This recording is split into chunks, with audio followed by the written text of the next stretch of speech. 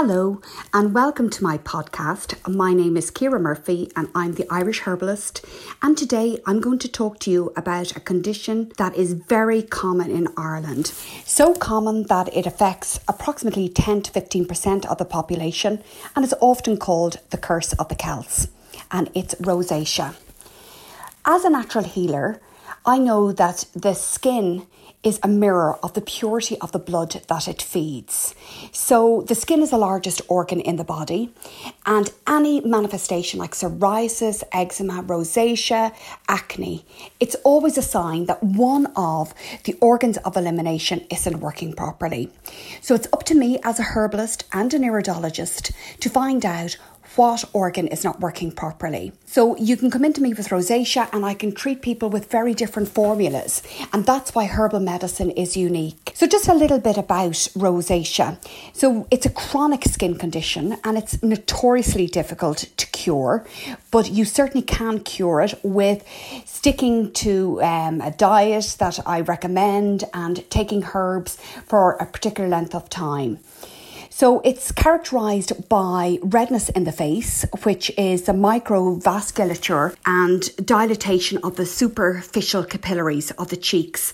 And a lot of the time, the nose is involved. And particularly in men, their nose can get very red, quite swollen, and they may have pustules there. And also there's scaling. There can be scaling in the skin.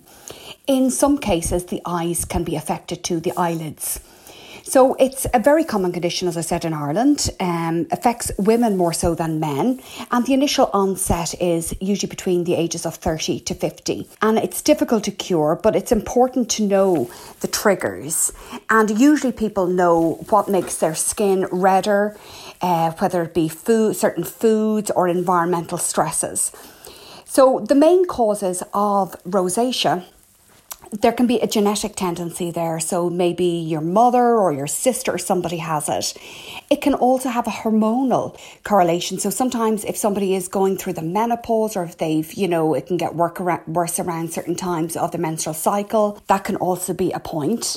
Another cause can be that the skin flora is not good. There may be mites in the skin. And also I have found the main cause of rosacea to be poor digestion, that the liver is unable to break down the fats, and the stomach sometimes can be quite acidic. The person may have dyspepsia. So when I'm making a formula, I always take into consideration digestion. Any redness in the body, psoriasis or inflammation, it's always a sign that the liver is congested. So using herbs and taking dietary recommendations to ease the stress on the liver. The conventional treatment for rosacea is mostly antibiotics, such as Accutane. And these can work, certainly, but they're very, very harsh and cause a lot of digestive upset. They also can use external ointments, topical, sometimes Dermadex for mites that may be in the skin. But as a natural healer, I look more at an approach that gets to the underlying cause of the problem. My approach is usually 70% internal with about 30% external. So the important thing to remember are the foods, the triggers. So as I said before, faulty digestion is most often the cause. So I'll always put in herbs to strengthen digestion. Things that can trigger rosacea is the sun. So really, really, like if you've got redness in your face, the last thing you want to do is go out and sit in the sun. So always use an SPF, and I'll talk to you more about that. Avoiding saunas and steam rooms, and even hot water when you're showering, not to put hot water on your face, to use cooler water. There's certain foods that can trigger it, most people will say. Spicy foods, curries and things like that, peppers, chilies, tea and coffee more so.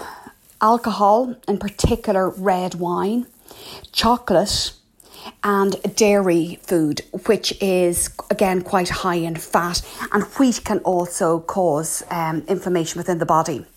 It's important to avoid these foods, and particularly the fatty foods and refined carbohydrates. And a lot of people have found that orange juice can trigger their rosacea, and peanuts, because they're quite fatty and hard to digest. So a good diet for rosacea will be lots of fresh fruit and vegetables. And I know there's a saying, 5 a day. I don't believe in that. I think there should be at least 10 to 15 portions of fresh fruit and vegetables a day. Particular juices are fantastic for cleansing the body. They're very gentle on your system. They require very little digestive effort. So they're perfect for people with rosacea. Keep the fruit low in juices. Go for more cooling vegetables like cucumber and celery and maybe a little bit of apple. Tiny little bit of ginger in there. But they would be the main juices, avoiding kind of the more citrus ones like grapefruits and oranges and things like that. Lots of sprouts, a whole food diet using spelt instead of, say, your spelt bread and spelt pasta instead of your white bread or your brown bread or your white pasta. And lots of garlic in the diet as well, because we know that garlic is nature's antibiotic. It's antiviral, antibacterial, antimicrobial.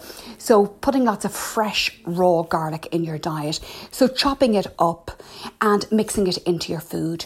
When you cook garlic, a lot of the medicinal properties are destroyed. So keep it raw and mix it into your food. Throw it on top of salads, mix it into soups, into your potatoes and vegetables and things like that.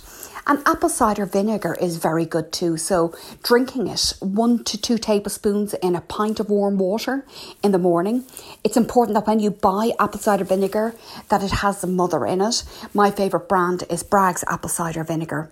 But also lemon and water has got the very same effect in the body. They're terrific cleansers. So I'm going to talk now a little bit about the internal approach. So that's the diet, and then I go on to the herbs. So when I mentioned before that I use iridology as my tool of assessment. So iridology is looking at the iris of a person's eyes, and it can indicate where the underlying cause, the congestion in the body may be. Quite often, as I said, rosacea is caused by faulty digestion. So I can often see this with stomach acid, or in the iris picture, the liver can be congested, or the liver just might be genetically weak. So my assessment of the person takes into diet their past medical history, any medications they may be on, how long they have the condition, what they've done in the past to treat it. And then I will use diet and my iridology assessment to formulate the herbs that I will give that particular person. Number 1, I'll always look at their bowels. It's important with any skin condition, in fact, any condition at all, that the bowels are clean. Ideally, we should go to the toilet for every meal that we eat. So that's usually 3 meals a day. We should be having 3 bowel movements a day. But I'm happy when my patients have 1 to 2 bowel movements a day. They should be big and soft like cowpat. And I have a podcast all about bowel cleanliness, so you can check back on Gripped and have a listen to that. The main herbs that I use when treating a person with rosacea are alterative herbs. So they alter the blood chemistry in the body. They make it clean, and they're the cornerstone of healing. Herbs that I would typically use would be burdock, yellow dock, dandelion, the root and the leaf, red clover, which is popping up all around us at the moment, nettles, cleavers, barberry and milk thistle. Depending on the person, I will use, a few of those herbs. I will use antimicrobial herbs, in particular if the person has got a developing acne rosacea. So they might have small little pustules on the face, particularly around the nose area.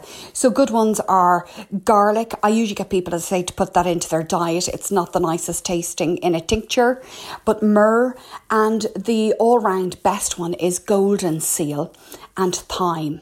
Any redness in the body and inflammation, I'll always use anti-inflammatory herbs. So these would be calendula, plantain, German chamomile and St. John's wort. If I feel that the person has got a hormonal reaction that this may be causing their rosacea to be worse, I'll add in some Agnus castus For poor digestion and stomach acid, I'll put in meadowsweet or maybe slippery almond marshmallow. And a very important thing to remember would be to treat the cardiovascular system, because rosacea has been associated with an increased risk of cardiovascular disease. So I'll always put hawthorn into a formula. And then cleaning the blood, I will always give a person a tea, because teas work slowly but steadily, and they change the body, all the tissues in the body. And again, I would use the blood cleansing ones like cleavers and dandelion, nettles and red clover. So the internal, that's the internal treatment of the skin, which I think, to be honest with you, is 70 to 80% of the treatment. And then the external treatment is about 20%. I mentioned before the importance of avoiding the sun, always using SPF and SPF 50. I really like La Roche-Posay. I love their products. And again, try and go for a SPF that doesn't have any oils in it. When you're treating your skin externally, the worst thing for people with rosacea are moisturising creams or anything that has got oil in them, because they just clog the pores. And the oil on hot, inflamed skin is like frying your skin, and it just makes it much, much worse. So avoiding saunas, steam rooms, hot baths and hot water on your face. Also things like chemical peels and microdermabrasion and any kind of vigorous scrubbing, facial scrubbing or exfoliation that you may do yourself. So going for a nice gentle cleanser. Aloe vera gel is fantastic for your skin. I have an aloe vera plant at home, and I'd suggest you go out and get one. You can get them in most flower shops. If they don't have them in, they'll certainly get them in for you. So aloe vera is fantastic. Just peel it, cut off a little piece of it and peel a little bit and apply the gel onto your skin, and it's so cooling and cleansing. Some people use essential oils on the skin. I tend not to. For people who've got rosacea, their skin is sensitive, and sometimes essential oils can just be a little bit too harsh on their skin. But if you are prone to getting breakouts from rosacea, a little drop of lavender or tea tree on the skin is very good antimicrobials and have very good healing properties. Lavender and tea tree are the only essential oils that can be used neat on the skin. All other essential oils must be diluted in a base oil. I love rose water and chamomile water as a spray, and I've got fantastic rose water here that I source from Lebanon, and it's absolutely beautiful. So it calms down all the redness, and the scent is wonderful. As I said, avoiding heavy creams. So those thick creams, and a lot of times you'll see them like for mature skins, they just block your pores, they fry your skin. You're better to go for a gel-based moisturising cream. I found that the best ones out there on the market that aren't, from your dermatologist would be Neutrogena and Vichy. They do a really good gel moisturising cream for your face and a serum that don't clog your pores and cool and calm your skin. Also, mineral makeup is very important to wear because, again, some of the other foundations have got oil in them. Mineral makeup allows your skin to breathe, and it's pure makeup on your skin. So there's lots of good brands out there, Bare Minerals and Glow Minerals, so have a look into them. And some other people recommend IPL for redness in the skin to take down that flushing. But again, to remember that this is an internal condition that is manifesting on the skin. So you really need to change, what you're doing. And with treating rosacea, it takes time. You didn't develop that condition overnight. You're not going to treat it within a month. It can take several months of changing your diet to a more plant-based diet with lots of fruit and vegetables, juices, sprouted nuts and seeds, and cutting out the refined carbohydrates and the fatty foods, and taking your herbs for several months to help cleanse and purify the skin and to take down the inflammation. I hope you enjoyed my podcast. If you've any questions, pop them down below. And don't forget to subscribe to Gripped, where you will get my podcasts on herbal medicine and natural healing every week. Thank you very much for listening, and talk to you soon. Bye for now.